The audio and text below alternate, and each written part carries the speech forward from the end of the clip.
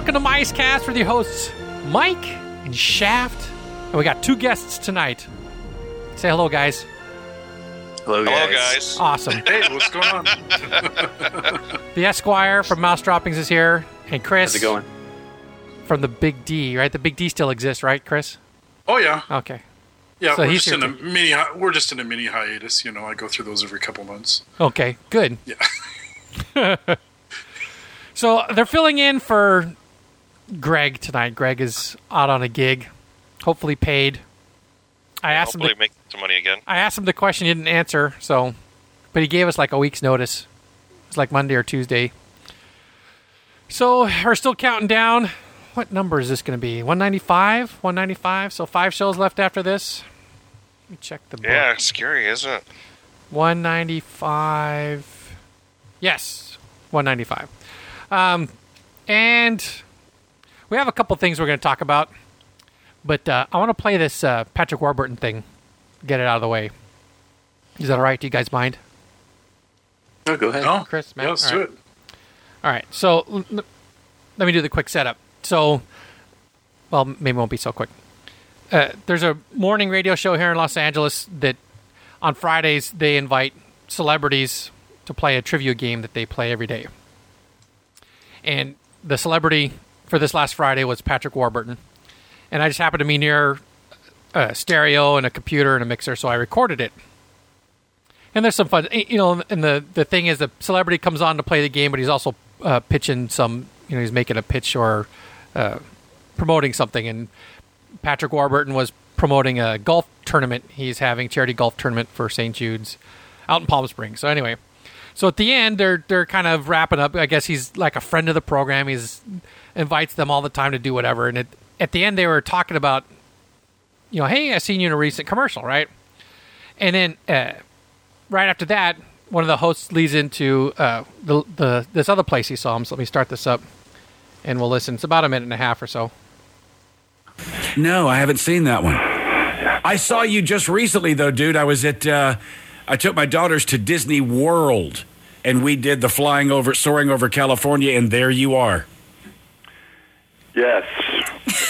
Running the ride? An impressive performance, yes. Yeah, he, you know, when you're standing there and they're about to open the doors to go into Soaring Over California, they show you the video that gives you instruction. Yeah. It's Patrick who does it. Cool. I'm I your said flight steward. I said out loud, Patrick!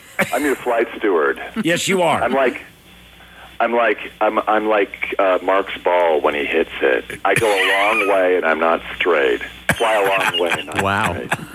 All right, Patrick, good talking to you, man. Good talking to you guys, and I hope you can make the tournament. So yeah, I thought that was funny that he referred to his soaring over California persona as someone that wouldn't be straight. Okay. I don't know. I just thought it was hilarious. I'm Patrick. Fly me. All right, so there. Thought it was funny. Guess I'm the only one. I'm the only one that was Yeah, chuckling. no, I mean, I always picture him on that one more as Putty Yeah. from Seinfeld than any of his, like, any other character. And then they sort of reinforce it with the dude with these little beauties as George. Yeah. So, yeah. Do you watch the show he's on now? Yeah, actually I do. It's, I think it's quite funny. Yeah. All right, so I just jumped onto the chat What window. show is he on now? It's called Rules of Engagement. Okay. What's And it on? I haven't seen It's it. CBS Monday nights, 8:30 after How I Met Your Mother. Oh, weird. I watch CBS at 10 o'clock, though, but gotta watch Hawaii Five-0. I dropped Hawaii Five-0 from the rotation. Well, admittedly, I haven't watched it too much over the last few weeks. Trying to get back into it, but yeah, it's just not as memorable as the old show used to be. Maybe it's still trying to get its stride. I don't know. We'll see. I kind of like it more for the overhead shots and, you know, the camera and the helicopter shots and all that. I kind of watch it more for that. For the travel log, the Hawaii travel log aspect of it. Well, yeah. But that's always been the big reason with it. Oh, you like Boomer? Oh, not enough meat. Not enough meat. Not enough meat on the bones there. Sorry. She's like twigs. She's like twigs and chewing gum, man. She's not a whole lot going on. Oh, I forgot. I didn't realize. I forgot she played Boomer. That's where I saw her before. I knew I recognized her from somewhere. I forgot all about Boomer. Oh. And she's still playing her Cylon self, right? Kind of wooden, dead. Nah. Yeah, whatever. She wears a bikini. I don't care. Okay. Have you ever seen a Cylon on a surfboard? Yeah. Oh, that's a good question. Someone just asked if we're going to get the Mesa Verde Times dudes. Yeah, well, I'm just doing research for when I actually go to Ulani sometime. Is that how you say it, Ulani? I thought it was Aulani. Dude, I don't know. All right, I've been to Hawaii 3 times, and I just know that each vowel is a syllable. I have never gotten farther west than Catalina Island. That's my big time out on an island is Catalina or Tom Sawyer's Island, whichever the case may be. Actually, I've been to Catalina once as a kid. That's as far out as I've gone. It's about a boring ass place. Yeah, it depends. I have fun when I flew in there. I mean, you go in there for lunch and go get buffalo burgers. Every FBO out in the middle of nowhere has a coffee shop that serves a buffalo burger. Have you noticed that? Yeah. Seriously, I mean, every little podunk place I've flown into, hey, their coffee shop has the best buffalo burger. Really? Well, the big difference is, though, Catalina gets it fresh right there from the ranch. Yes, I know, but I just, Since they raise the buffaloes out there. All right, so Matt had to get to the Disney discussion. Matt had an interesting take on expansions going on at various places, right, Matt? That's right. So why don't you lob it out there and we'll see where it takes us. All right. So there's been a little bit of discussion on the DPN more than Greg has ever admitted there to be, I guess, because he's always saying there's nothing going on there. But recently, well, you got to remember, Matt, unless it involves Greg doesn't really care. So. Oh yes. Hey, he's not here to defend himself. That's okay. He doesn't care, right? He doesn't. But people have been comparing, especially with all like the Fantasyland talk. You know, if you can get past the boat marketing and you realize that there's actually a Fantasyland expansion going on, people have compared that sort of to the DCA expansion and said, what's a better expansion plan, right? Who's getting the better treatment? Because I think they're both significant, expansions, and a lot of people seem to think that the DCA expansion they're more excited about it, and I just don't understand it. I mean, you're just basically renaming areas, and you're probably adding just as many rides as you are in Fantasyland, and then there's the whole Cars Land, which I don't understand at all. So I thought that would be an interesting topic to compare the two expansions, see which one sort of fits the theme of the park better, and sort of integrates better, and then have at it. Well, I think first of all, the big difference you have to take a look at is with Fantasyland over at the Magic Kingdom, you're just expanding and you're adding about 60-70% more real estate to the Fantasyland area. You're taking that big slab that used to be the submarines and then was later turned into the we don't know what to do with it, but it's a big slab of concrete area. And you're turning that into an area where you have the character meet and greet, predominantly princesses. That's all you're really doing. That's the equivalent to what Disneyland did 20 years ago when they added the Fantasyland Theater, or at the time the name Videopolis. You're just taking a piece of real estate that's not being used and you're just adding on to it.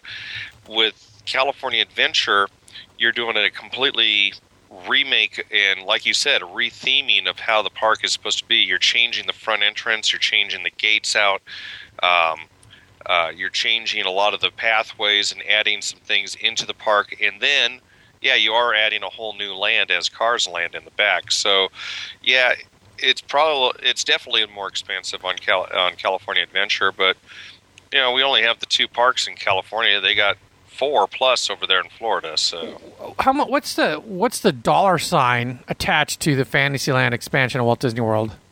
That's a really good question. I don't really know. So the dollar sign total, and the scope of what's being updated, I think might make it hard to compare them accurately. You know what I'm saying? Oh, definitely. I'm just thinking as far as impact to the guest. Or you could compare different things. You could say, if we're trying to do apples to apples, then I think maybe you take just what are the new additions to Florida Magic Kingdom and DCA, and you compare those. So the retheming, I think, is something that's necessary for DCA to sort of live up to the original ideal of a second gate in California. But I think you can take that out of the equation. Just say, what are you getting, and how does it integrate into what already existed there? So World of Color, Ariel, Cars Land, and the red car, right? Those would be the additions. And you would compare that to... Are you talking strictly from an attraction standpoint, or when you say additions? Because, they're pushing out the front. The whole entrance plaza area, that retail and quick service dining, all that's all being rethemed.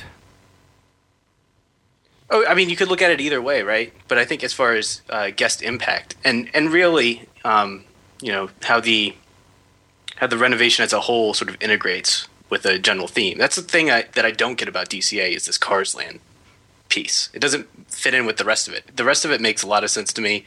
World of Color is a great addition, all that stuff. But Cars Land is just sort of like, when they added Toontown to the Magic Kingdom, it didn't really fit the rest of the Magic Kingdom. All right. Well, I can make a thin leap for you if you'd like. Sure. Well, no, I can't, because I would say that piece of Route 66 that they're trying to convey for Cars Land, I don't think exists in California. I think that's more of the it's more Arizona. Utah, Arizona kind of a looking. Well, I hope not Utah, since it doesn't go through Utah, but Arizona, New Mexico. Oh, that's right. It curved farther south. It cut in. Because I'm picturing, Interstate 15 as the main. That's north south. Really? Yes, look at a map. Really. 15 runs northeast, right? Yeah, but 15 comes up to me, Mike. Yeah, and goes down to San Diego. Yeah, once it hits Utah, it goes north south. All right. Yeah, that's how interstates. Odd numbers, north south, even numbers. Yeah, I know generally, but I mean, look at the 15 between say St. George and Las Vegas, or even San Bernardino and St. George. That's a northeast track. Yeah, well, pretty much St. George west. It's as much west as it is south anymore. Yeah, so Route 66 went down through Illinois and into Missouri, across Oklahoma, the panhandle of Texas, right? So that's Interstate 40, I want to say now. Yeah, it's more Interstate 40, sorry. 44 that follows that a lot. 40 all the way up to, Tulsa, and then it starts curving up northward. I think Cars Land... Yeah, I can understand the quandary on Cars Land, especially since it's supposed to be Route 66, and there is an area in California Adventure that's dedicated to Route 66, which is the area between Ariel's, the new Ariel attraction, going over towards what used to be Pizza Mau Mau, and that was always referred to as Route 66 going through there. Because of the kitschy shops, right? The kitschy shops and the looks. You had the dinosaur jacks and everything like that. But I think what they're trying to loosely tie it in is the cars, California car craze. I mean, Californians love their cars. And you do have San Bernardino, you do have Riverside, where you do have a lot of desert vistas, where you do have a lot of driving going on out there. Granted, what's that highway that you have that goes from southern to northern California? 101. There's Highway 101 on the coast. There's there's California 99 that goes to the Central Valley.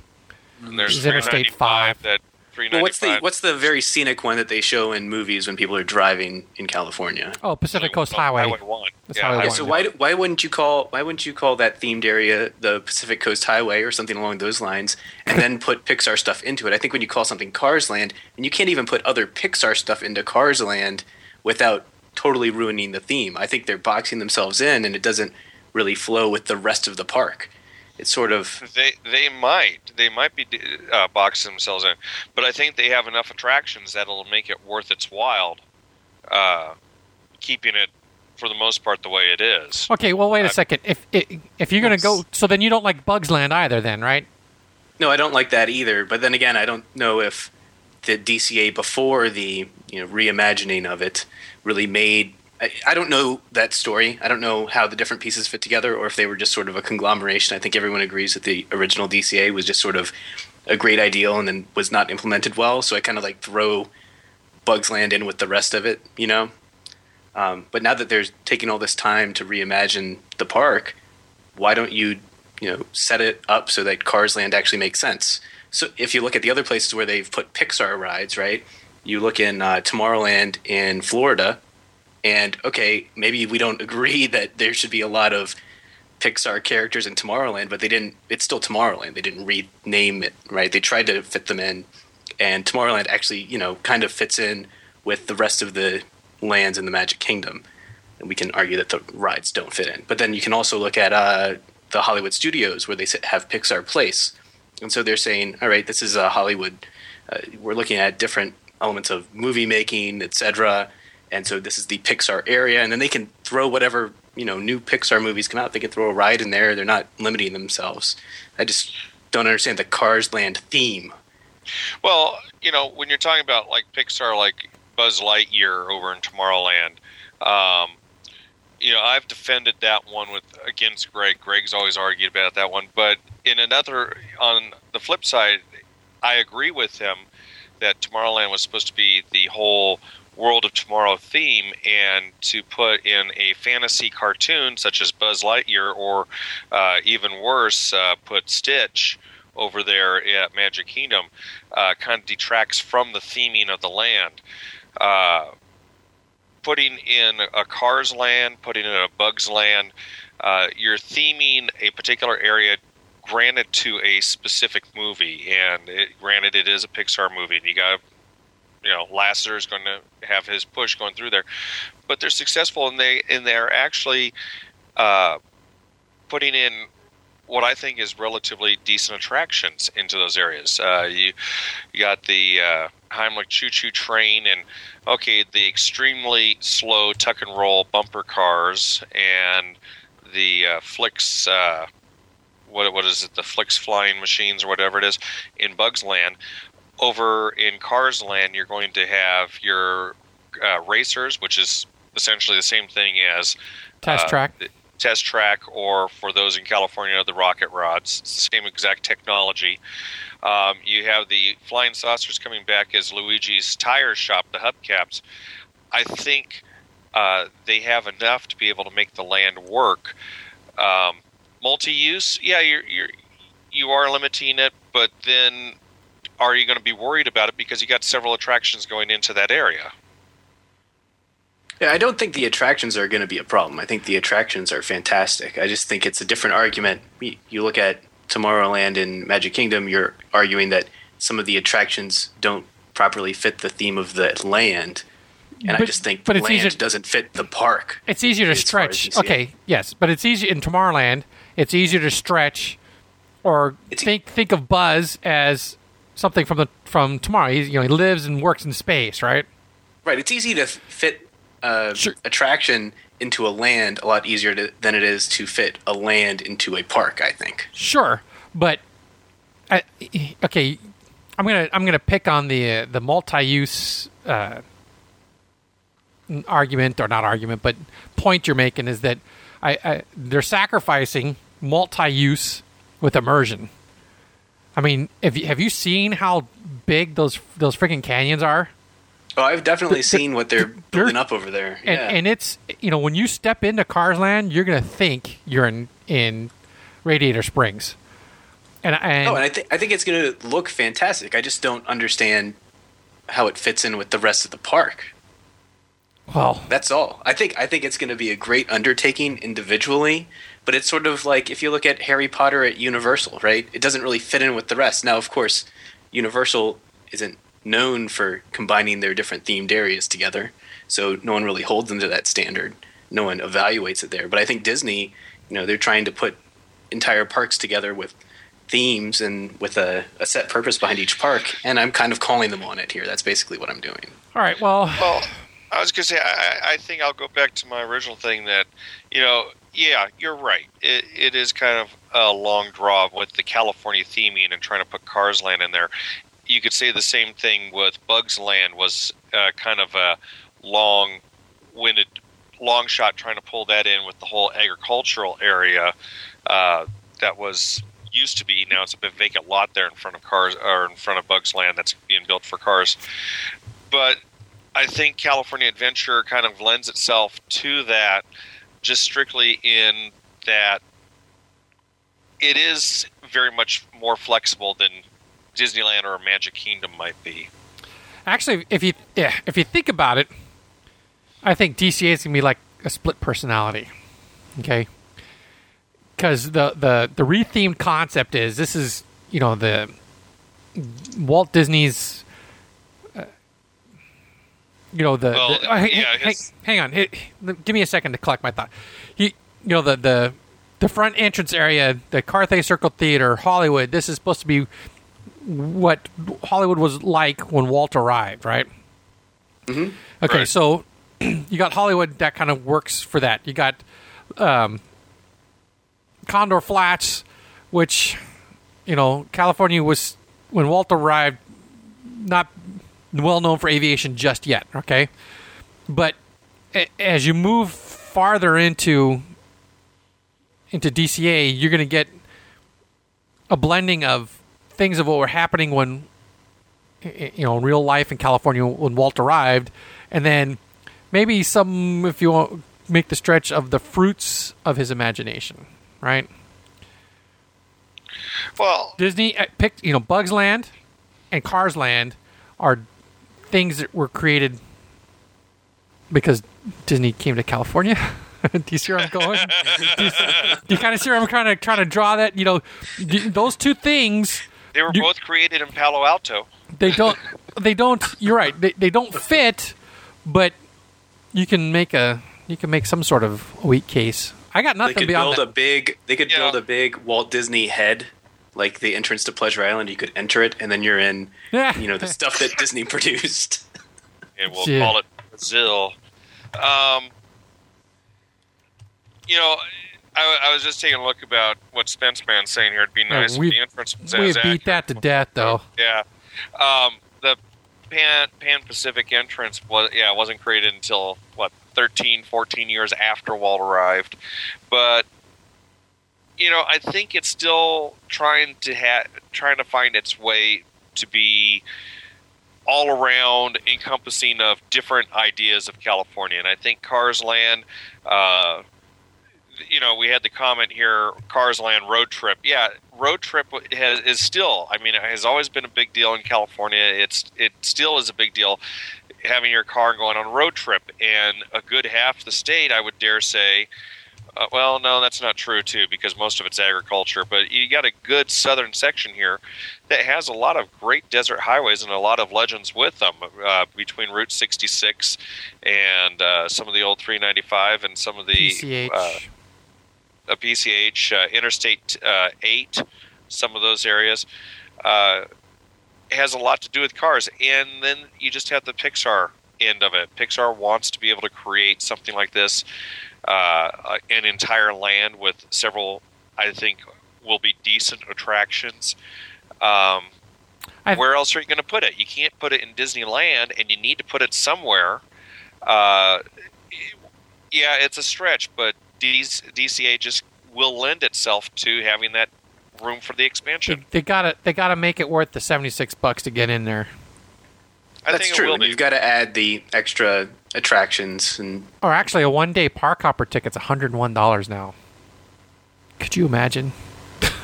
I see something here. Cars Land isn't set in Arizona. Is it New Mexico? Tigger's writing down. What are you basing that on? What are you basing that on, Ray?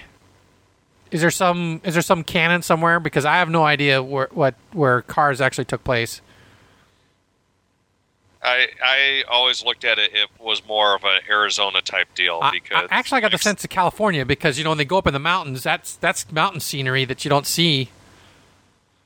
Yeah, shoot. That's. I mean, it's got to be a. I mean, the whole Cars Land, or the whole Cars world that they created is See, Monument Valley's in Utah, right? And I know they call it Monument Valley, though, of the United States, but not direct. Like this is Los Angeles and this is New York and this is the South. They kind of made up their own thing, so I don't know that it's.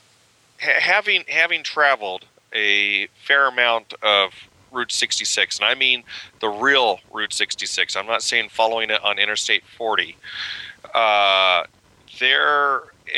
When I say a fair portion, anything from Texas westward, I've traveled on Route 66. The area I would consider would probably fit the best with cars would be in Arizona. Between Flagstaff and Kingman. Route 66 goes on a nice long journey going across the desert, and it has some nice little desert vistas similar to that, and it's way heck of a way from the interstate. There still are some places. The one that comes to mind the most, because it was one of my favorite places to visit, was Grand Canyon Caverns. The Cadillac Range, if I remember correctly, is in Texas. Yeah, I remember seeing that in Texas. Yeah, that was in Texas when I saw that. I take that back. Tulsa. I went all the way out to Tulsa on 66. So, and... See? Yeah, right. Epilogue shows a map of the area Arizona around Radiator Springs. So, granted, again, Radiator Springs is more of an Arizona, but... Yeah, I think the whole story was, and this is when they were talking about it behind the scenes with, what's his name? I'm trying to remember. He wrote a book called The Mother Road, and he took him on a tour when they were trying to figure out how to do this show. Is this the same dude that ended up playing the sheriff? No, and I have his book. Because I know some guide they actually gave a part in the film. There was a Route 66 guide kind of guy or a. Yeah, I'd have to go look it up. My only problem is every one of his books, when he reaches the Colorado River, and you're in California, you're at the end. It's like you got a whole nother adventure that comes across California. He always ends his books at the Colorado River, and he never talks about the rest of the road except maybe, and there's Barstow here, and he made a reference to Amboy, and there's so much more that goes across California than just a couple cities there. But anyways, he took the animators out on a trip of Route 66 so they can kind of get a feeling. And when they created Radiator Springs, it was kind of an all-encompassing type feeling of numerous different areas. Yeah, you had the Cadillac Range, which is the Cadillac Ranch in Texas. The far away town that's not anywhere near the interstate is more like the section like I was talking about out by between Kingman and Flagstaff. A lot of the areas that look like I'm trying to think some of the abandoned areas. There's Two Guns and a couple other areas. Two Guns was a really interesting place because they had an actual zoo there that's all but abandoned now. What's the name of the place that has the donkeys just rolling around? Oh, that's Oatman. Oh, Oatman, that's right. And there's another good spot right there. Once you cross the river, you're going up through those mountains there, through Oatman and Gold Road and all those, and then it looks a lot like, and that's between Colorado River and Kingman. That looks a lot like a lot of the little vistas that they put in the movie. So it was just kind of an all combined, and I think Cars Land since you're talking about California, I think it still fits within the California car theming, especially when you consider that the end of the movie takes place in California. So, and they also say how long it takes to get there, right? The Donkey Show. No, it's Donkey Show. Freaking Spence.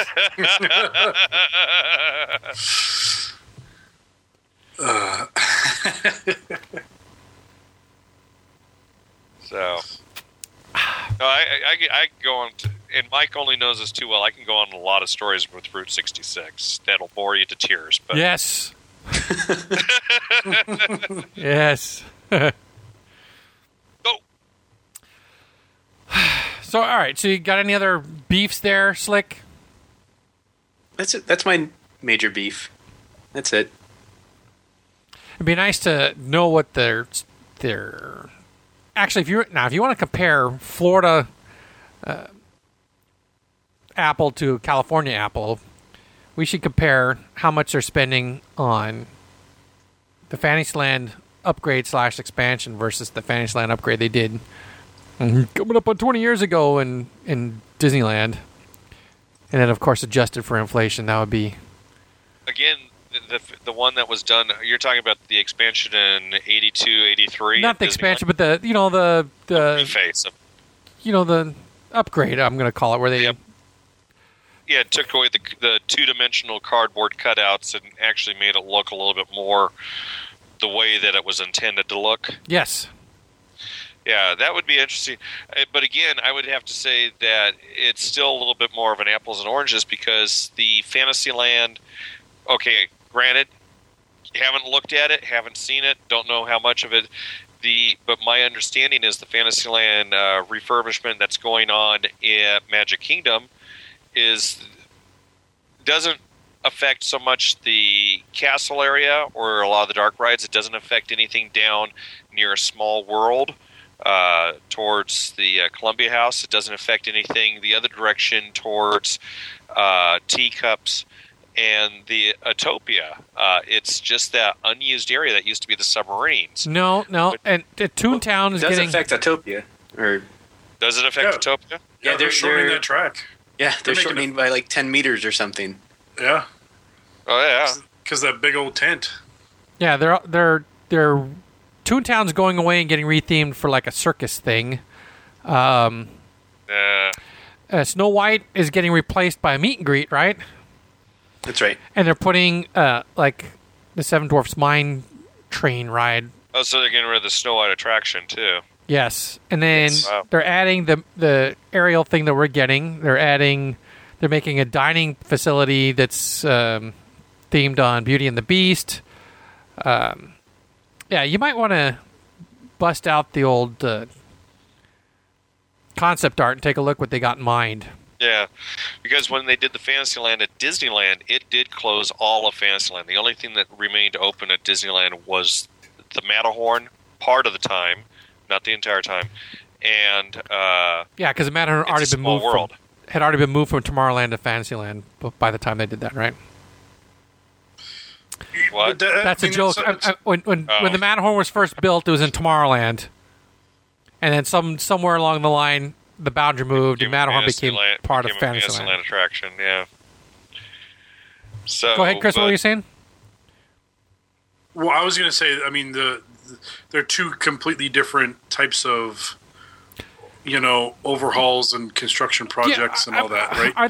Are they doing anything to the existing facades, or is that all staying the way it is now? Well, that's something that they've been doing passively, because I don't think they want to have anything down in the existing Fantasyland while they are working on the new Fantasyland. Yeah, that would make sense. Yeah, so they've already redone the... Oh, sorry, Chris. Well, I was going to say, probably the same thing you were going to say was they've added an interactive area for the Pooh queue. Oh, yeah, I've heard about that. Yeah, and I think they've been doing a little bit of construction work on the facades down in Small World and Peter Pan, I think. I don't think they've done anything to Peter Pan yet, but there's talk about adding the same kind of stuff they got put in at Pooh over to Peter Pan as well, because that's a horrible queue to have to go through. Right. What, Peter Pan? Oh yeah, it's the worst queue in the Magic Kingdom. And then there's a lot of they've got a lot of drainage issues too. The last night that we were there during the while the fireworks were going off, and of course they've got the sprinklers going to make sure that the top of the buildings don't catch on fire. And next thing you know, that's always reassuring. Yeah, well, and next thing you know, it's we're walking around in puddles of water and stuff, which was kind of weird, but yeah. Yeah, I had something I was going to go on with that, but I can't remember what it was. No, the one thing I do remember at Fantasyland was funny was they kept the Skyway open, and you can actually do a round trip on the Skyway, and you're going over the construction, seeing it all take place. I'm trying to look up anything that they have on the stuff for Florida. Oh, yeah. Now's the time to educate yourself. Yeah. Well, this is the no-show prep. That's show, right. That's right. So, that wasn't meant to be a slam. Yeah. That was okay. Yeah. Fair enough. Yeah. My bad. Yeah. That was merely acknowledging standard operating procedure. Right. So. By the way, I do apologize for the clicking on and off. I have to hit the interrupt here because my cold has gotten a little bit worse. And I don't think you guys want to hear me hack. Sort of like you have an immune deficiency or something, huh? No, I'm starting to seriously consider if I've gotten pneumonia again. So we'll see what happens. See what happens this next week. Weak immune system. Yeah, immune deficiency. Yeah. Nope. Did you acquire that somewhere? Oh, I hope not. Sorry. Please don't say a guy from work. In the entertainment department, maybe. You haven't been hanging around entertainment guys, have you? Nope. Richard? Okay. Nope. Just making sure. Yep. Just you guys. Checking them as they come in the door. Just hanging around you guys. Oh. Someone's pointing out you're hanging around the Boy Scouts. Oh, please. Let's be nice, guys. All right, so that takes us right back to Patrick Warburton thinking that his flight attendant thing was going that way. Well, you're going back to the whole thing of Patrick, fly me. I'm not going to make any judgment calls on anything there because I'm going to get the letters written to me and when I was a kid, my mom's youngest brother, so I probably was in kindergarten. He was just finishing high school, right? And he had a poster in his room. Now, United Airlines, their tagline back in the late 60s was "Fly United." So it was a picture of two ducks flying United, and I didn't get it. What's going on? Because I was 5. And obviously, we're humping. Well, we get that all the time around Disneyland. Humping ducks. Yes. So educational for the youngsters, then. Yes. What do the ducks do? Yeah, it's one of my wife's friends. You remember who she is, Mike? Where a little kid was looking at two ducks. What are those ducks doing? And she quickly looks and goes, "They're dancing." Nice. Way to cover it up. Yeah, it's and I've literally, you get the dumb, stupid ducks at, springtime. You get them out in the middle of Main Street, and they will not knock it. You go up there, and you can just go kick them back into the Nice. Some of those ducks just will not quit. You're trying to brush them off the street. Oh, well. You're gonna have PETA all over you if you do no that. Kidding. Because someone's gonna have a videotape of that. Seriously. Stupid ducks. Yeah, kicking ducks. Now, Is it true that ducks are monogamous? Does anybody know? Penguins No. are. I can tell you from watching them, absolutely not. Really? Yes. I'm going to Google that. Are ducks... Look for mallards. Make sure you talk about mallards. M-O... Are ducks... Look at this. All I have to do is type are ducks M-O-N and Google's already... It already comes up with it. Yeah. According to North American dabbling ducks are monogamous only because males aren't able to monopolize more than one female. Nice. This is from Stanford. I'm usually watching 3 or 4 ducks chasing after a single female. And then they go off and go chase another Duck female. food. Duck is a common name for a number of species, family birds, several subfamilies. 100% monophyletic group. Taxonomy, blah, blah. Ducks are sometimes used several unrelated water birds in similar forms, such as loons or divers, geebs, coots. Yeah, see, Disney World's lousy with coots. Those bastards are everywhere. Behavior, feeding, communication, breeding. Ducks are generally monogamous, although these bonds generally last a single year only. They don't even last a single Larger day. species and the more sedentary species, like fast river specialists, tend to have pair bonds that last numerous years. Most duck species breed once a year, choosing to do so in favorable conditions, spring, summer, or wet seasons. Ducks also tend to make a nest before breeding. So the answer is sort of. You better explain that to some of the ducks at Disneyland because they sure don't around there. It's also interesting. It's fun because you're talking about nesting. I remember one summer we had some stupid duck that kept trying to put a nest on top of on the cider mill at Fantasmic. Every morning we had another broken egg because she kept laying an egg at the peak of the roof and it would roll down the roof and crash down onto the floor right outside the door where the techs go in and out. So they're always complaining about how dirty it is. It's like, don't look at us. It's not our doing. They're ruining the park single-handedly. Yeah, they're ruining the park. They're stupid. So I was looking at one of the other websites, and they were showing a picture of, looks like John Lasseter and some other guys actually riding. That Luigi thing? It looks like they're actually in the vehicle for the Cars ride. Racers. Yeah. They've actually been testing that for several months now. My understanding, I have not seen it myself, but I have seen some pictures, and I saw the cars when they came in. They brought a couple cars in, put them on the track, and they were testing the track to make sure everything was up to par before they started enclosing it within the canyon walls. Okay. My understanding is it is working, and they've just now stopped the testing while they do continue doing the facade work and the building work surrounding it all. Right. So if they had to go in and tear it up and fix a portion of it, they could before they have done any cosmetic stuff. Yeah. Cool. Right. And I remember when they were doing the testing, it just seemed like that's all the track there is. It just seems like there should be more, but it's always such a great illusion when you see the rest of the attraction built in.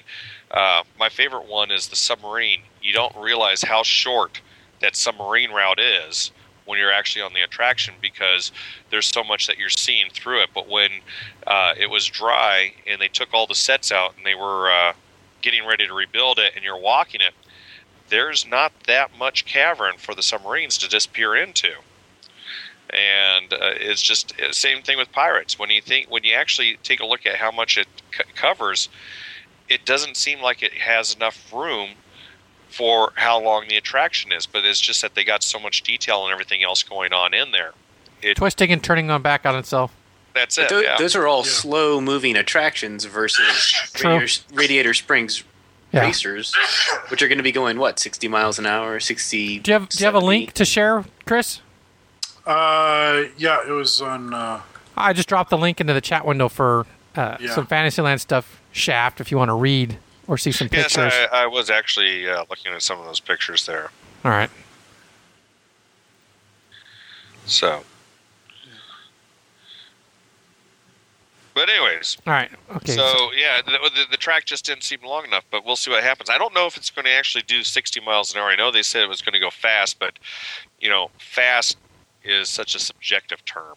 Well, what helps, what makes test track seem like it's hauling ass is because you're so low to the ground, right? Right. The closer you get to the fixed surface, the faster it seems you're going.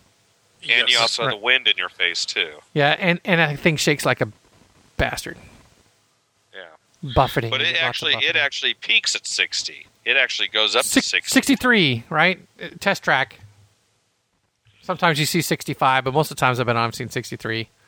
Now, I know Rocket Rods had the capability of doing that, but they never did do it. And I remember when they were doing some of the initial testing, because we didn't have any of the bank turns or anything, it had a habit that it would...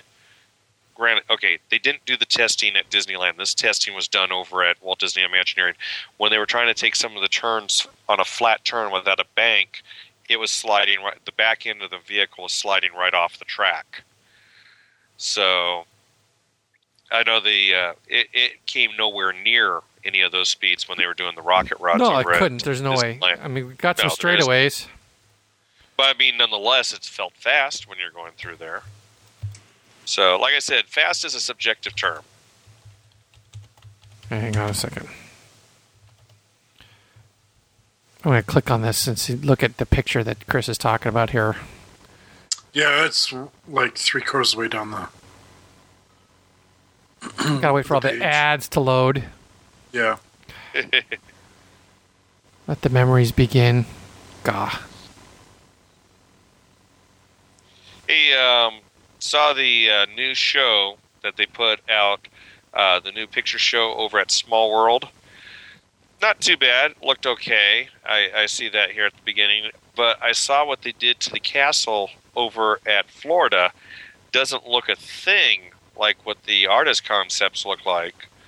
And it looked kind of almost nasty. Nasty? What do you mean nasty?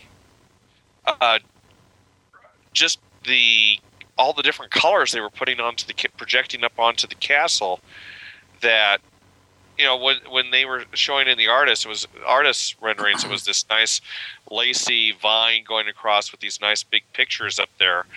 And then when they showed a picture on the hub, it looked like Small World did with the Christmas show, with all the triangles and squares and the red and the white and this, that, and it was just whole conglomerate of stuff up there that was distracting away from the pictures. There are definitely pieces of that castle show that just don't work. But then there are other pieces that are, I think, pretty amazing. I think when they do fireworks, they project the firework coming, they sort of project its trajectory from the ground up until it veers off of the facade of the castle, and then you actually see the firework go up from behind the castle. So they time things really nicely. That's cool. But that's really awesome. They should do that with all of their firework shows. But I know what you're talking about, where they try to make little pieces of luggage or packages that build up the castle and then put the photos in. It looks a little contrived, like they're trying to show off what they can do with the projectors, and didn't really put a lot of effort into making it pleasing to the eye. See, like, I'm looking at some of the pictures right now of Small World, and they do that, but Small World kind of lends itself to being a big jumble of stuff to begin with. The castle to me just seems like it should be a little bit more graceful. So, and I heard we had fireworks with the Small World show. 6 seconds worth of fireworks.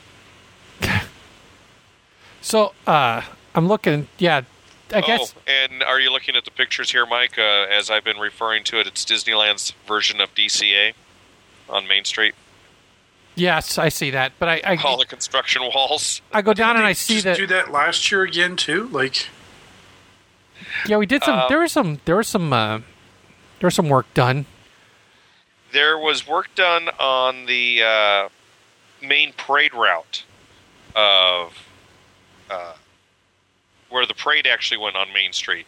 What they're doing now is they're doing the sections that the parade doesn't necessarily hit, and in addition to it, they're working on some of the trolley tracks themselves. All right, so go ahead. I was going to say the only big sections of road that's being worked on are on the west side of the hub and the City Hall side of Town Square, where they didn't put the reinforcements in already. The rest of it should already have the rest of the route already has its reinforcements. So yeah, these guys are commenting on the Mice Chat link here.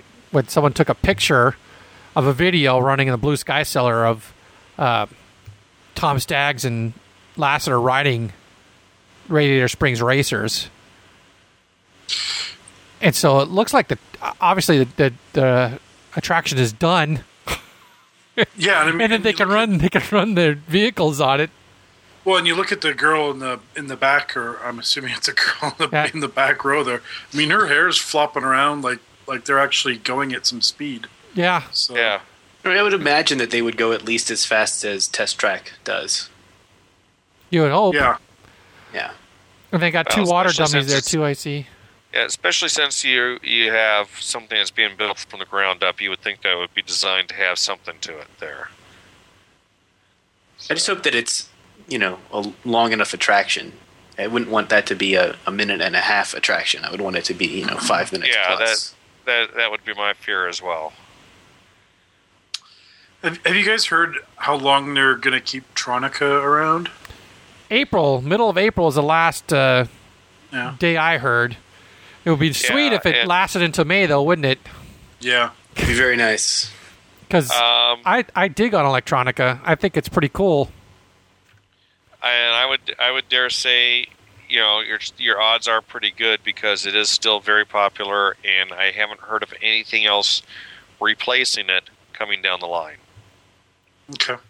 So I know 20-somethings are just eating that crap up. Man, Ariel's looking really good right now. I haven't been over there since they got a lot of this facade work up. Okay. You just noticed that now? Take it easy here. I'm speaking of the attraction, yes.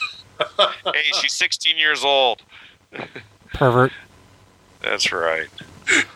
I told you why Ariel wears seashells, right? No, let's hear why Ariel wears seashells. Tell us. Well, because the D shells were too big and the B shells were too small. Gosh. All my traveling over at California Adventure the last few weeks has all been around the back. In fact, effective. Okay.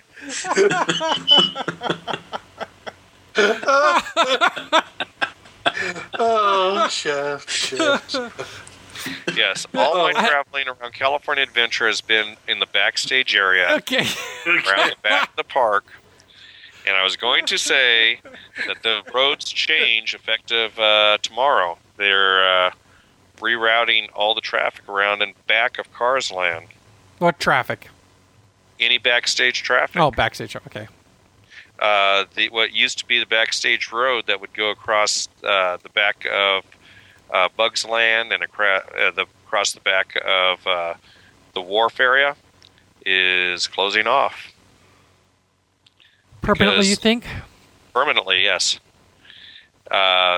Because Cars Land is right there between the bug area and the wharf, going through that gate that used to be what they used to use it for different show stop gates, Mike and Sully and some of that stuff.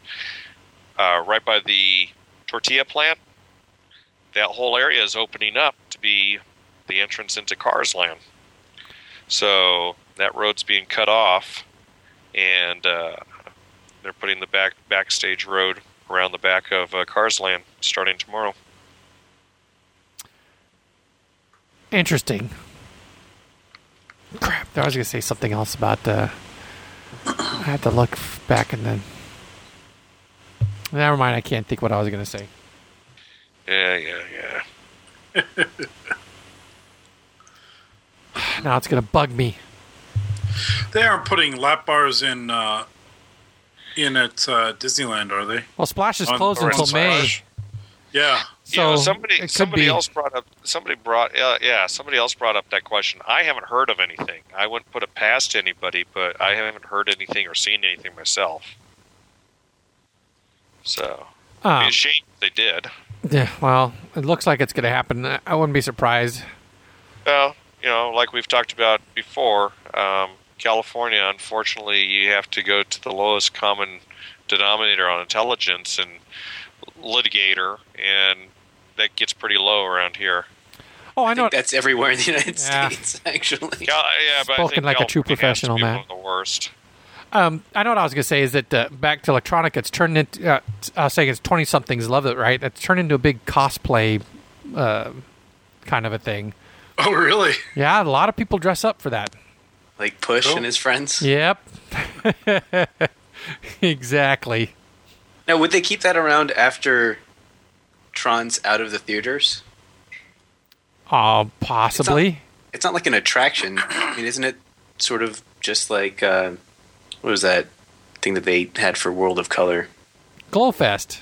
Is it just basically the same thing as Glowfest with a Tron theme? Okay, I did not see Glowfest, so I can't say. But I know that I thought it was pretty cool in that. Okay, first of all, yeah, they're selling like these margaritas at $8, $9, $10 a pop. So I'm sure with a glowing ice cube. There's the DJ there in the center that plays the music that they're all just kind of hanging around dancing to it. And then there's the End of Line Club that they can hang out in, and then you can go into Flynn's Arcade and. I don't see the concept of some street party going away if it's making the money. Mm-hmm. They might just theme it something else. Yeah, the only thing I agree with Mike. The only thing I can picture going away from that is, and I think it might have already done, is the previews over at the Muppet Vision. Muppet Vision. They'll. If they haven't already done it, they'll stop the previews. But why? Why not? Why not show it and get people to go? Maybe or buy the DVD. Generate some, yes. Yeah, generate some interest. Right. Which is funny though, is that now that I think about, I've seen the movie twice, and I think about it, the most 3D intense scenes you're seeing in that preview. Where the recognizer comes and gets Sam. That is like the most 3D intense portion of the whole movie. Yeah. Where the real 3D effects or whatever, you really feel them. But other than that, no, what I was going to say is that... no, I lost it again. Son of a bitch. I should stop reading the frickin' chat window. That's the problem. That's what happens with you as you get older, Mike, that loss of what you're going to say. Yeah. I'm also dealing with reading glasses, too. Bless you.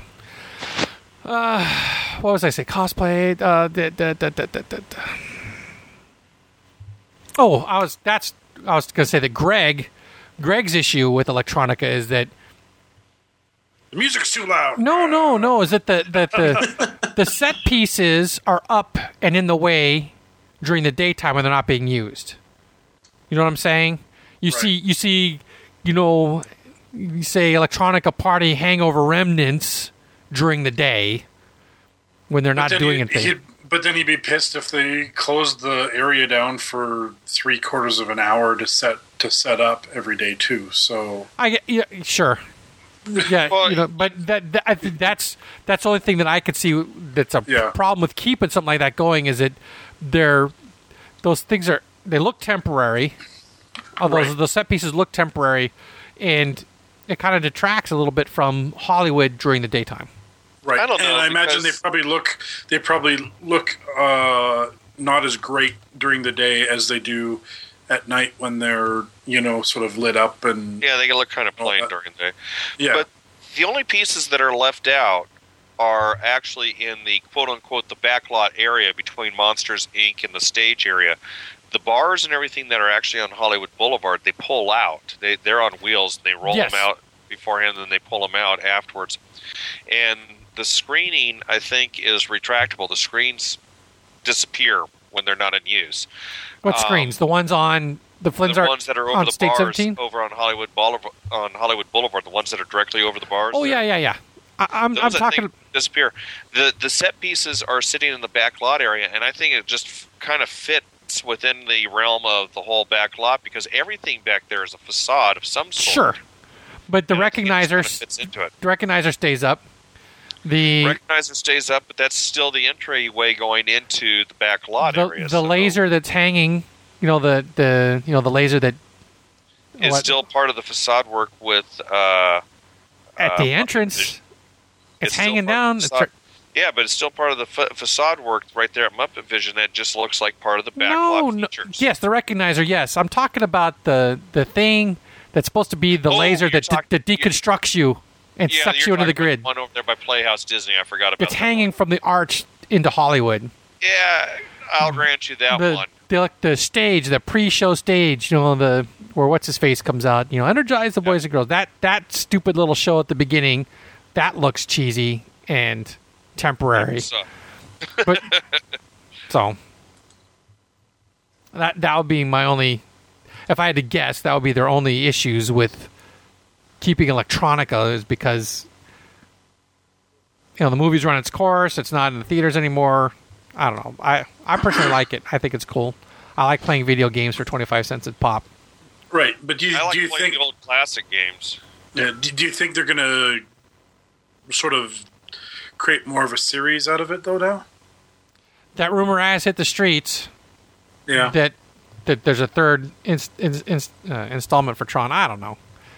Well, I mean, I had fun with it, but it did well enough. I think Did it?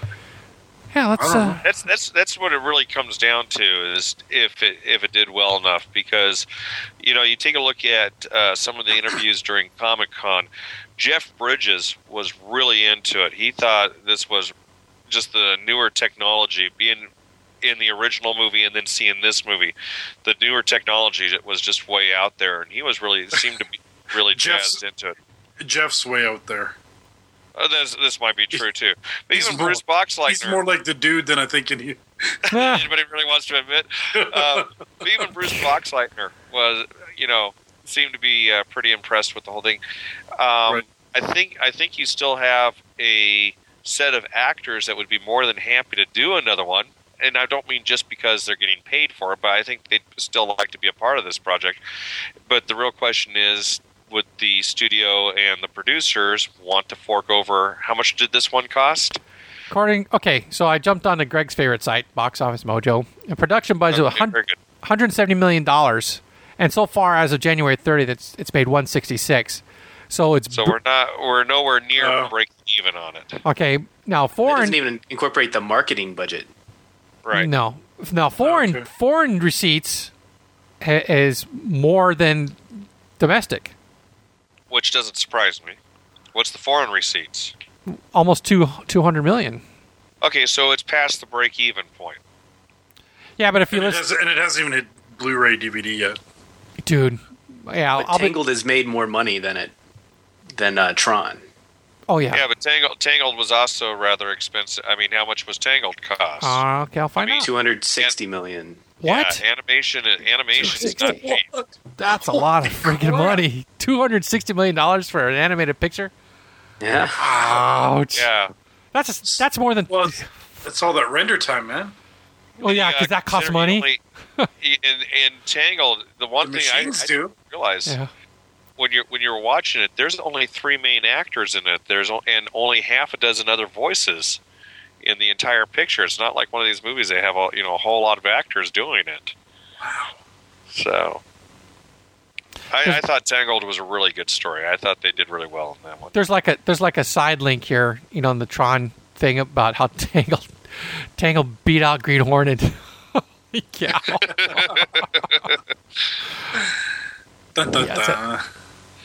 I still haven't seen that one. I don't think Green Hornet's long for this earth.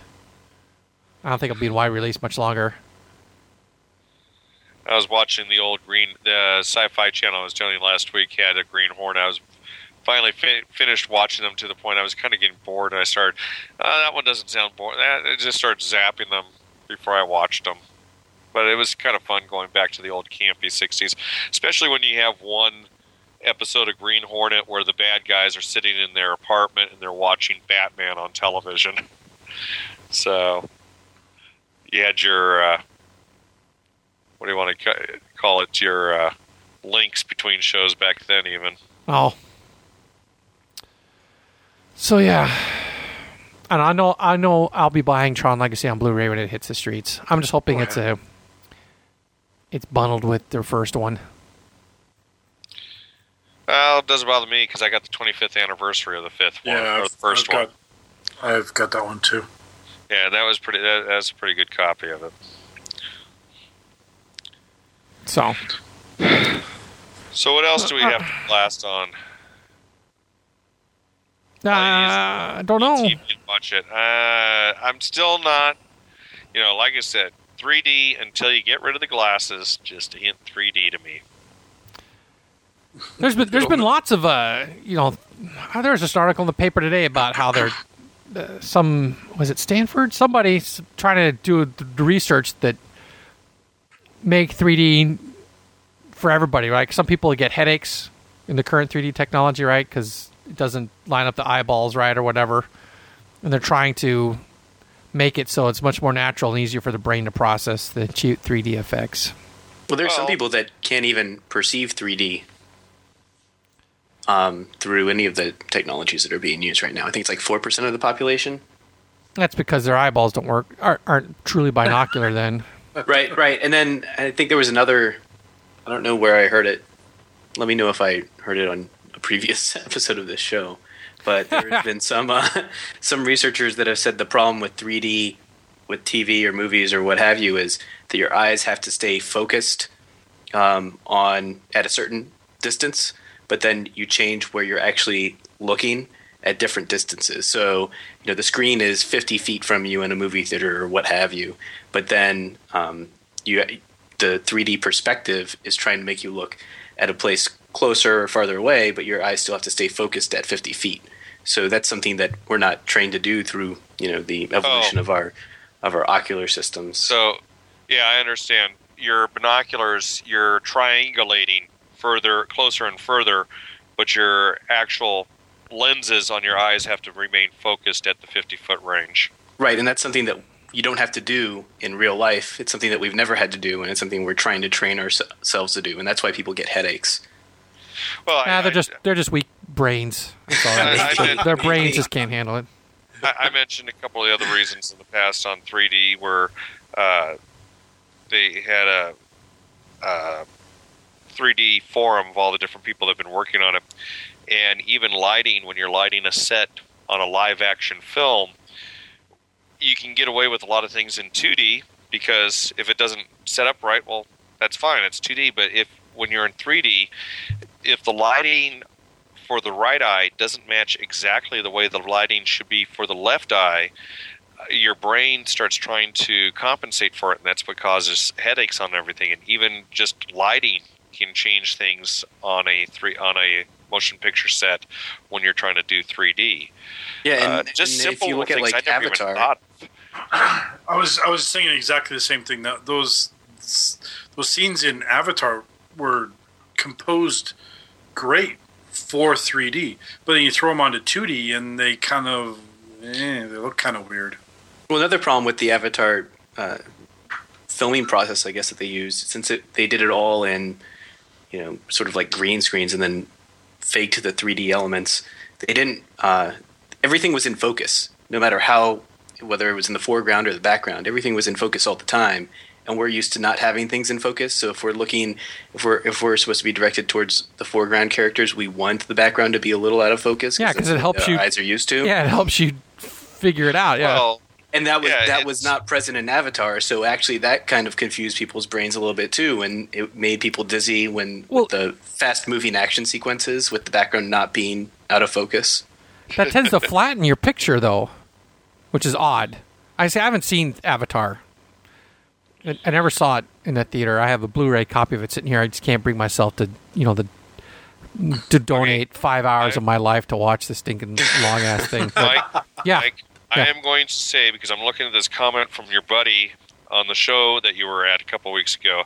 No, I am not blaming the lighting guys. I'm not blaming the gaffers. I'm just making the comment that when you're doing 3D, there are additional things that have to be taken into consideration. Even just lighting a live action things, because if things don't match up correctly, and the classic one that they were using on the article was if you're doing a special effects where you have a ship going through space, and for 2 or 3 frames, the lights go out on one section of the ship, compare on the right eye, but they're still lit on the left eye, and for only 2 or 3 frames, if you're doing 2-dimensional pictures, you can get away with that because for those 2 or 3 frames, the brain's not going to pick up on it and it's not going to notice it. But, or I should say consciously, you won't notice it. But if it's done in 3D and it's one eye has one vision and the other eye has the other, your brain subconsciously starts trying to compensate for those because there's something wrong there. And that's when it starts giving headaches because things don't match up correctly, and it's just the simplest little things that can go wrong on there. And that's why they're saying right now in 3D it takes literally 2.5 times longer in post-production than to do a standard 2D movie. Okay, I know, okay, it's possible to train the brain to have the eyeballs focused at different things, right? My father-in-law, perfect example. He wears contact lenses. He's got severe astigmatism, right? He wears what they call monovision contact lenses. You know what that is? Where one contact is set to focus for near vision for reading, and the other contact is focused for distant vision, and he wears them together so he can look close and look up. And it took him a while to get his brain trained to do it. So he had, he dealt with headaches and whatnot, but eventually now he puts them on. It's nuts. It's just nuts. I don't know. Yeah, you can do it. But for the casual movie-going audience, it's not worth the effort to try to train your brain to not get sick watching it. So you just don't do it. Especially when you're only doing it for 2 hours. Like your father-in-law. For entertainment. This is the way he needs to regulate his life to be able to interact with it. But if you're just being entertained for 2 hours, what's the point? Exactly. But so don't pay those $15 go see the 3D movie. Yeah, and I don't want to. I hate paying the extra money for the glasses too. But they should let you bring your glasses back. Yeah, buy it and give you. Better yet, go into Best Buy because you can buy the regular polarized glasses at Best Buy. And bring your own. There are different 3D technologies. So I tried to do this. I tried to do this. In one day, I watched both Tron and Tangled, or maybe it was like a day apart or something. And so which one was? What was the 2 3D formats? Do you remember? So Tron was in IMAX. Oh, and then the other one was in Disney Digital 3D. Right. Okay. So real IMAX or fake IMAX that I got? It was $19 IMAX, so I hope it was real IMAX. Well, seriously, I mean, they got you. I saw Tron and what I thought was an IMAX theater, and then when I took a good look, it was really a retrofitted IMAX theater. The screen wasn't the right size. It was the new IMAX. It wasn't one of those planetarium IMAX theaters. Okay, it was the Omnimax. Right. The one that you get in movie theaters where they take out 3 rows of seats and expand the screen a little bit. Yeah, and then and upgrade the sound. Now Spence here is saying that digital 3D is a process, not a. It's the diffraction gradients are slightly different in Disney Digital 3D and in IMAX 3D because I tried to use my IMAX 3D glasses with Disney Digital 3D and the pictures didn't. The left and the right eye didn't line up. There was a little bit of bleed in, I believe, the left eye, so you could see both pictures. And there was a distinct difference between the 2 sets of glasses and what you could see and what you couldn't. See, now a good experiment that would be between a real 3D and Disney Digital 3D, right? That would also be a good experiment. There's one other thing that when I was talking to one of the guys over at Broadcast Services about it, he brought up, and it's always been in the back of my mind, but I never really hit upon it, is when you're watching 3D, the pictures tend to be darker because you're going through the different lens processing to put the picture up in 3D. Yes. And doing that, you're losing some of the light that would normally be there. Now, when they do this, the film techs, the studio techs say, adjust the lighting and burn the light brighter, and that will compensate for it. But of course, being good movie house owners, you burn the light brighter, that means you're going to have to change that light out sooner. You're not going to do that. You're going to bring it back down to where you've always set it at. So your picture tends to be a little bit darker than your normal picture would be without the 3D effect. Well, I think being darker just kind of helped Tron overall anyway, because the whole movie was dark. It was, wasn't it? Well, So I read a review somewhere that someone said even picture it's 3D as dark as it was. It spent more time in the dark than most horror films. All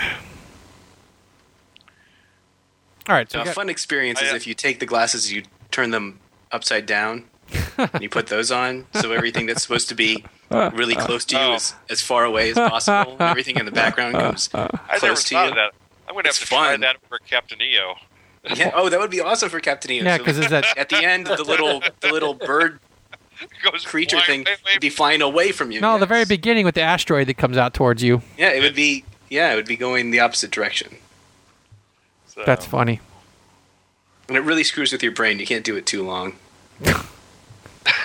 Then maybe I'll pass. Better than LSD. Just do it a little bit. It's kind of fun. Everyone should try it once. This is your personal recommendation, right? This is my personal recommendation. Okay. I'm not You've a said doctor. that before, haven't you? I'm not sure would that actually work or not that way, because when you're using 3D and it's something coming up close, it's really splitting the images far off. It's not like you're looking through a pair of binoculars at it. Well, you're taking all of the images that are supposed to go in your right eye and putting it in your left, and vice versa. So your brain knows that something's supposed to be coming towards you, but your eyes see it going away from you. So there's an interesting. It's sort of like those optical illusions where do you see the old woman or the young woman? You can sort of go back in between the two, because one, you can let your brain sort of compensate for what it thinks should be happening, or you can say, no, I want to see exactly what my eyes are seeing. I got to try that sometime. Oh, this link that Spence has dropped in here is pretty cool. About the polarization with the glasses there. The circular polarization. Yeah, that's trippy. What? Oh, it's got little flash animations going on in here. So you iPhone people need not apply. Crazy. And here's a bunch of freaking math. Boring. Yeah. Boring. Gosh. That's probably why Spence added it. Why? Because there's math in it. Yeah, all that math. Cosine, sine. This is like physics. Huh. Never mind. Yeah, physics. And I do want to thank the person that made this. Yeah, Tigger. It's amazing how much smarter Shaft is without Greg here. It's because you're not being questioned as much. Thank you very much. I don't mind being questioned. I just hate it when he's interrupting me all the time. What'd you say, Chris? We're just letting it go. Yeah. Well, thank you. Thank you very much. Yeah, no problem. All right, so is there anything else we want to talk about? Let's see. Let me just take a time check. Oh, yeah, we're coming up on an hour and a half. Awesome. That's cool. Anything for the mailbag? I thought I saw a couple things in the mailbag. Yeah, I want to read it, though, before I just... Oh, okay. Yeah, no, you should speak nicely about her. About who? The mailbag. All right, I got one email. I mentioned this on the Hub podcast the other day. We got a listener mail, Amanda, right? So it says, "Hey, MiceCast dudes, I have been a long-time listener. I want to say from the beginning, and this is probably my first time shooting y'all an email. Anyway, what do y'all think about the animated picture race, Dragon or Toy Story 3? I'm all for Dragon, as Toy Story never really appealed to me, because you don't have kids, probably. Also, what do you all say about Daft Punk not getting nominated for original score, or Tron Legacy not getting nominated more? Your Georgia listener, Amanda. P.S. I hope you can read the bigger font." Yes, thank you. I can read the bigger font. That was the most recent mail that All the rest of these are long. I didn't And get need- that one. Came to just me and Greg. Sorry. Oh well. So yeah, I like. Go ahead. I'm sorry. I was going to say, admittedly, I didn't see Dragon, How to Train Your Dragon, but everybody that I've talked to has said it was a great movie. I would probably say that's probably going to be your front runner, strictly because Toy Story is a sequel, and Academy people try to go for original stuff rather than sequels. Well, if you go straight just from emotional response, they both have strong emotional response that qualifies them to be nominated for Best Picture.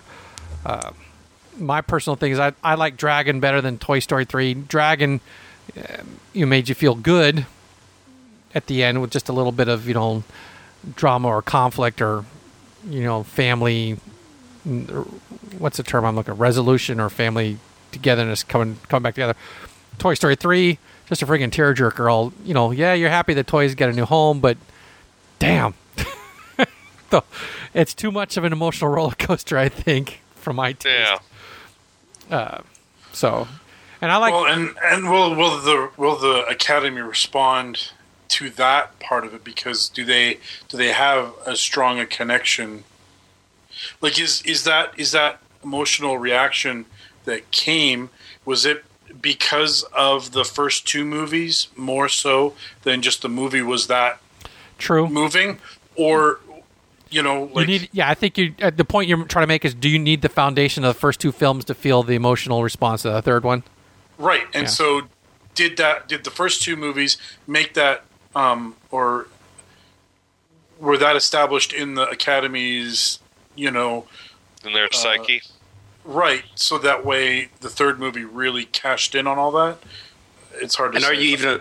Are you allowed to judge by that standard when you're picking an award for a single picture? Because you're not awarding the franchise, you're awarding an individual picture. Spence has a good point that Return of the King, Lord of the Rings, right? That picked up a bunch of awards.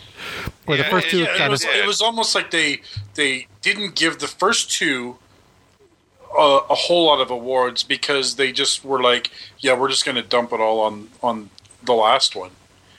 But that could be could have been the thought process on there, because everybody knew there was going to be a trilogy. Everybody knew there was going to be the three movies.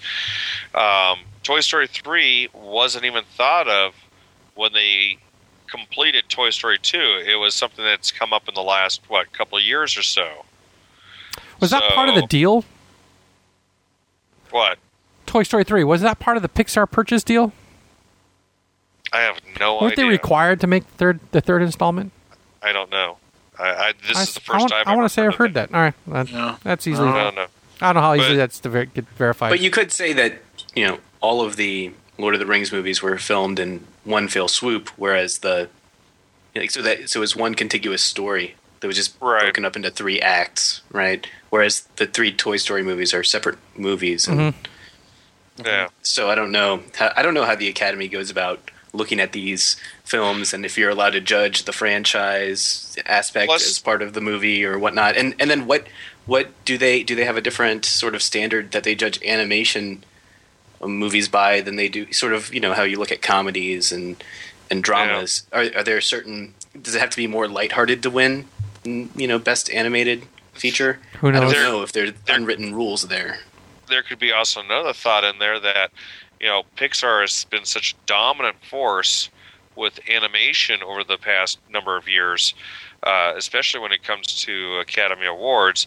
DreamWorks has been doing an awesome job with a number of their pictures that people felt DreamWorks was sometimes a little cheated with some of their projects because they were just overshadowed by Pixar.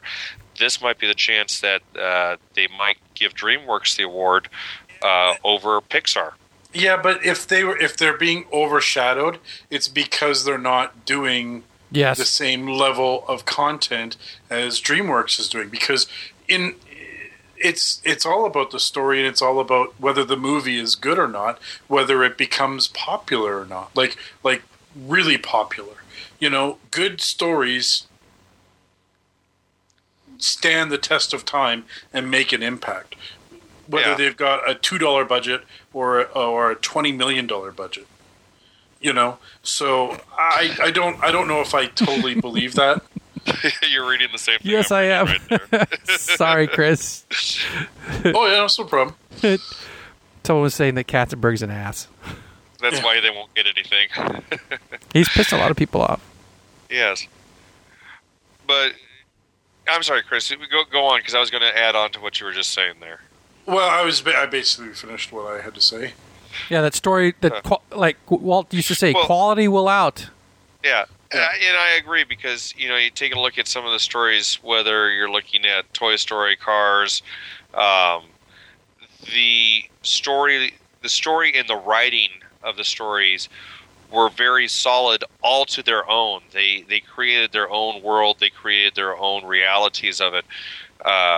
As much as I like Shrek, I think Shrek is hilarious, and it's been so popular with everything. You have to admit, Shrek took its cues from a lot of the reality of what's on the outside. You can't say that Shrek created so much their own universe as they warped our existing universe into their reality. Right. So I agree with you on that. The writing is definitely there. And, again, I have not seen Dragon, but you guys, Mike, you've definitely seen it, right? Yes. Would you say that the writing was better in this movie, that it created its own reality, as opposed to something like Shrek, where it was just taking existing, Dragon's a book. Dragon's a series of books.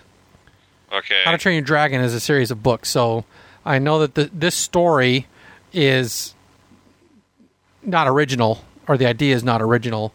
But it has its own universe, and it's not an amalgamation of other other things like Shrek is. No, correct. Yeah. So it's an original. The story, the series of books, is an original concept, right? And they just took that concept, and I know that they've combined a couple elements of a couple of the books, and to get this story, and they also took a little poetic license with the actual dragon names, and who became the pet and whatnot. So.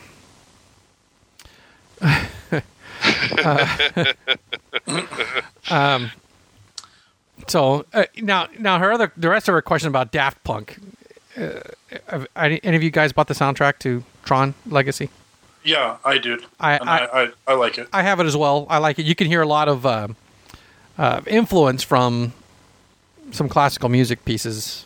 Yes. As a matter of fact, the opening overture reminds me a lot of Fanfare for the Common Man. But for them not getting a nomination, I don't know. Maybe the Academy Music people aren't into the electronic dance stuff. I don't know.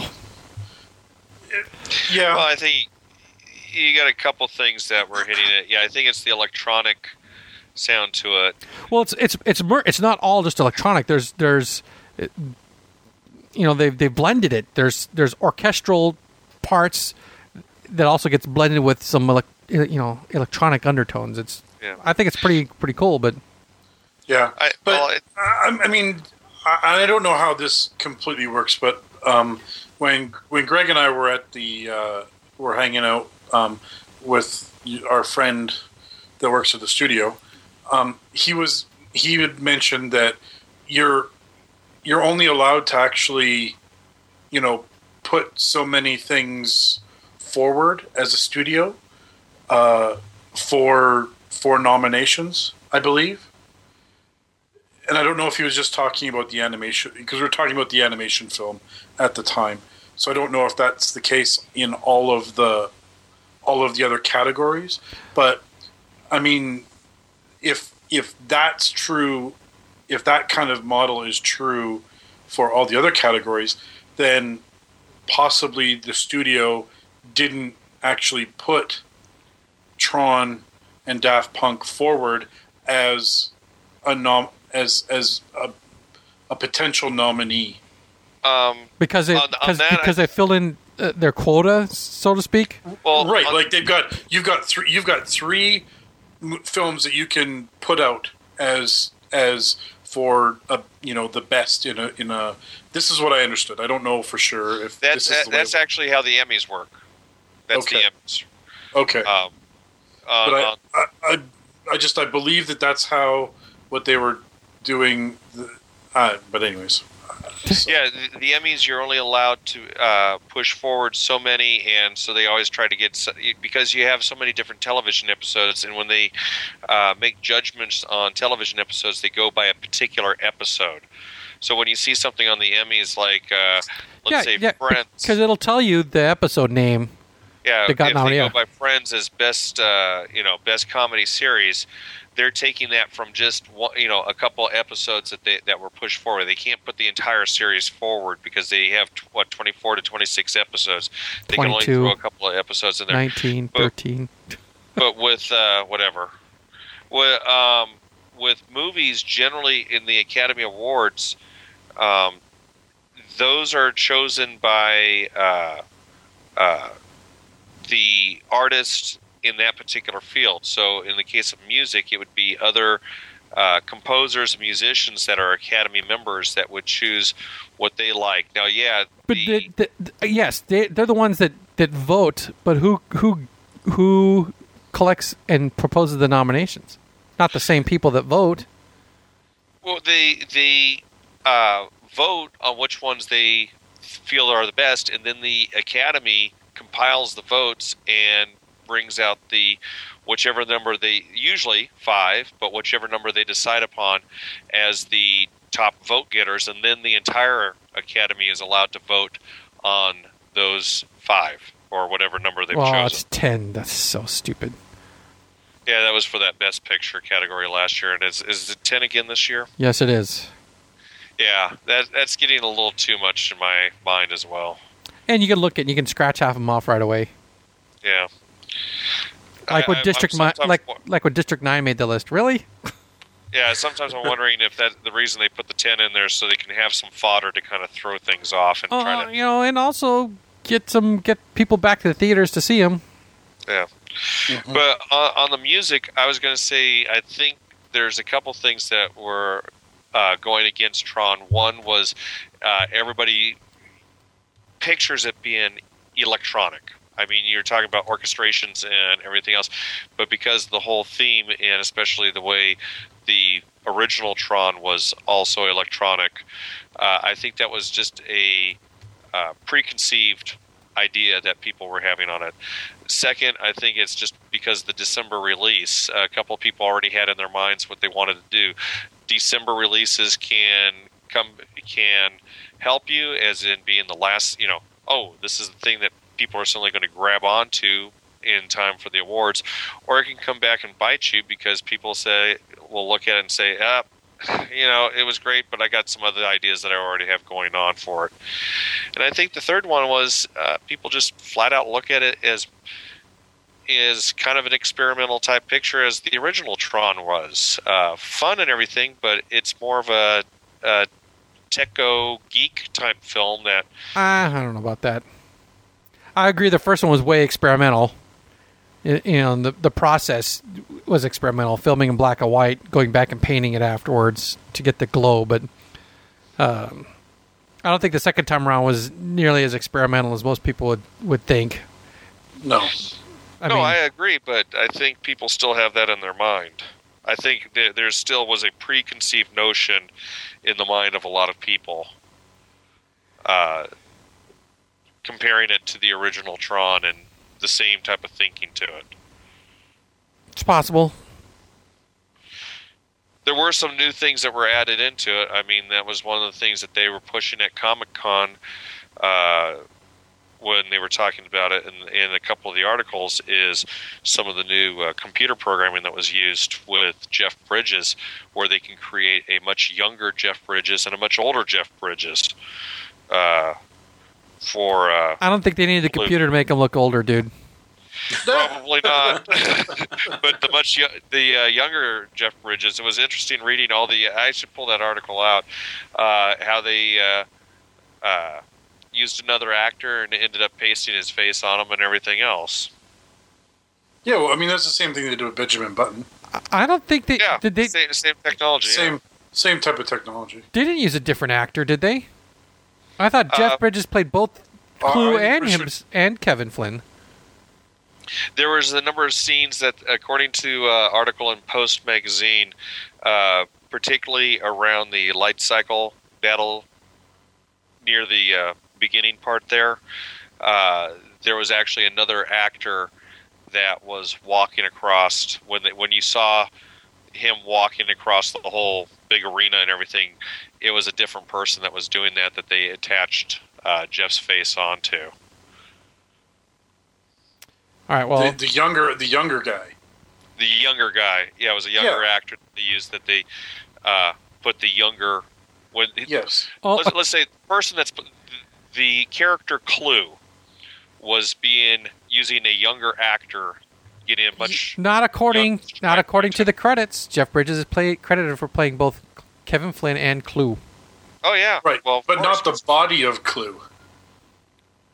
Right? I don't know. That doesn't say. So you just think he voiced it then? He voiced and did they did the Avatar thing with the face, where they videotaped the face. That's how they got his acting, and then they actually, used the Benjamin Button technology to put his face onto the over top of the actor that actually was the walking character that they used as okay, his body double. They actually painted him on the face with that. That's how they did it, apparently, from what I understand. Kind of similar to what George Lucas did in Episode 1 of Star Wars, where they had the big lightsaber battle. That wasn't Liam Neeson, and it wasn't what's the other actor's name? Ewan McGregor. In that one, they were just basically pasting the faces onto a couple martial arts experts that were going through the whole routine. In this case, it was a little bit more complex in that they're actually putting close-ups to where he's talking and everything else, and the computer just kept track of it all. Amazing technology when you think about it. That's the first I've heard that. So you talk about the fight at the end where they're fighting Darth Maul. Wasn't those two actors? Huh. Right. Never heard that. Never heard that one? Mm-mm. Well, I know they were painting faces on some of the digital characters, like they would enhance some of the moves that they were making and then putting faces on. But I don't know about the. All right, so you do okay. Here's a little trivia question for you, movie guys. Who can tell me the first known instance of where they digitally painted a face onto an actor? Anybody? Digitally painted a face on an actor. Yes. I have no clue. Is it that movie where... Spence got it. Oh. I wasn't going to guess that one. Spence got it. The scene where they're crawling through the... say what the title is first. Jurassic Park, sorry. Jurassic Park, yeah. The scene where they're crawling through the air duct. Yes, see? Stunt double looked up. Oh, okay. And so they were able to... I remember hearing about that, yeah. Did digitally drop the girl's face on the stunt double. Right. Oh, yeah, because that's right. She was like a 30-year-old woman or something like that. Yeah. Good job, Spence. Good job. He's such a keener. All right, so we got anything else we want to chat about, or should we just wrap it here? Let's see. I guess we could wrap it up here. Boys, Chris, Matt, got anything? I don't have anything else. Yeah, I got nothing. All right, cool. So, well then, I'll start the wrap up time by saying thank you for joining us. Yes. Thank you for filling in. Yeah, it's my pleasure. No problem. It's always fun to have extra and varying different opinions. I'll mention that we're still looking at Friday, March 11, I want to say. Yes. No, Saturday, sorry. Saturday, March 12 to do our final episode inside Disneyland. So if you're going to be around, come say hi. Other than that, I got nothing. You guys, any final thoughts or words? Chris. Awesome. I'm just happy to be here. Okay, Matt. I'm just happy to be here as well. Awesome. All right, then let's say goodnight again, then, gentlemen. Good night, gentlemen. Good night. Good night. Awesome.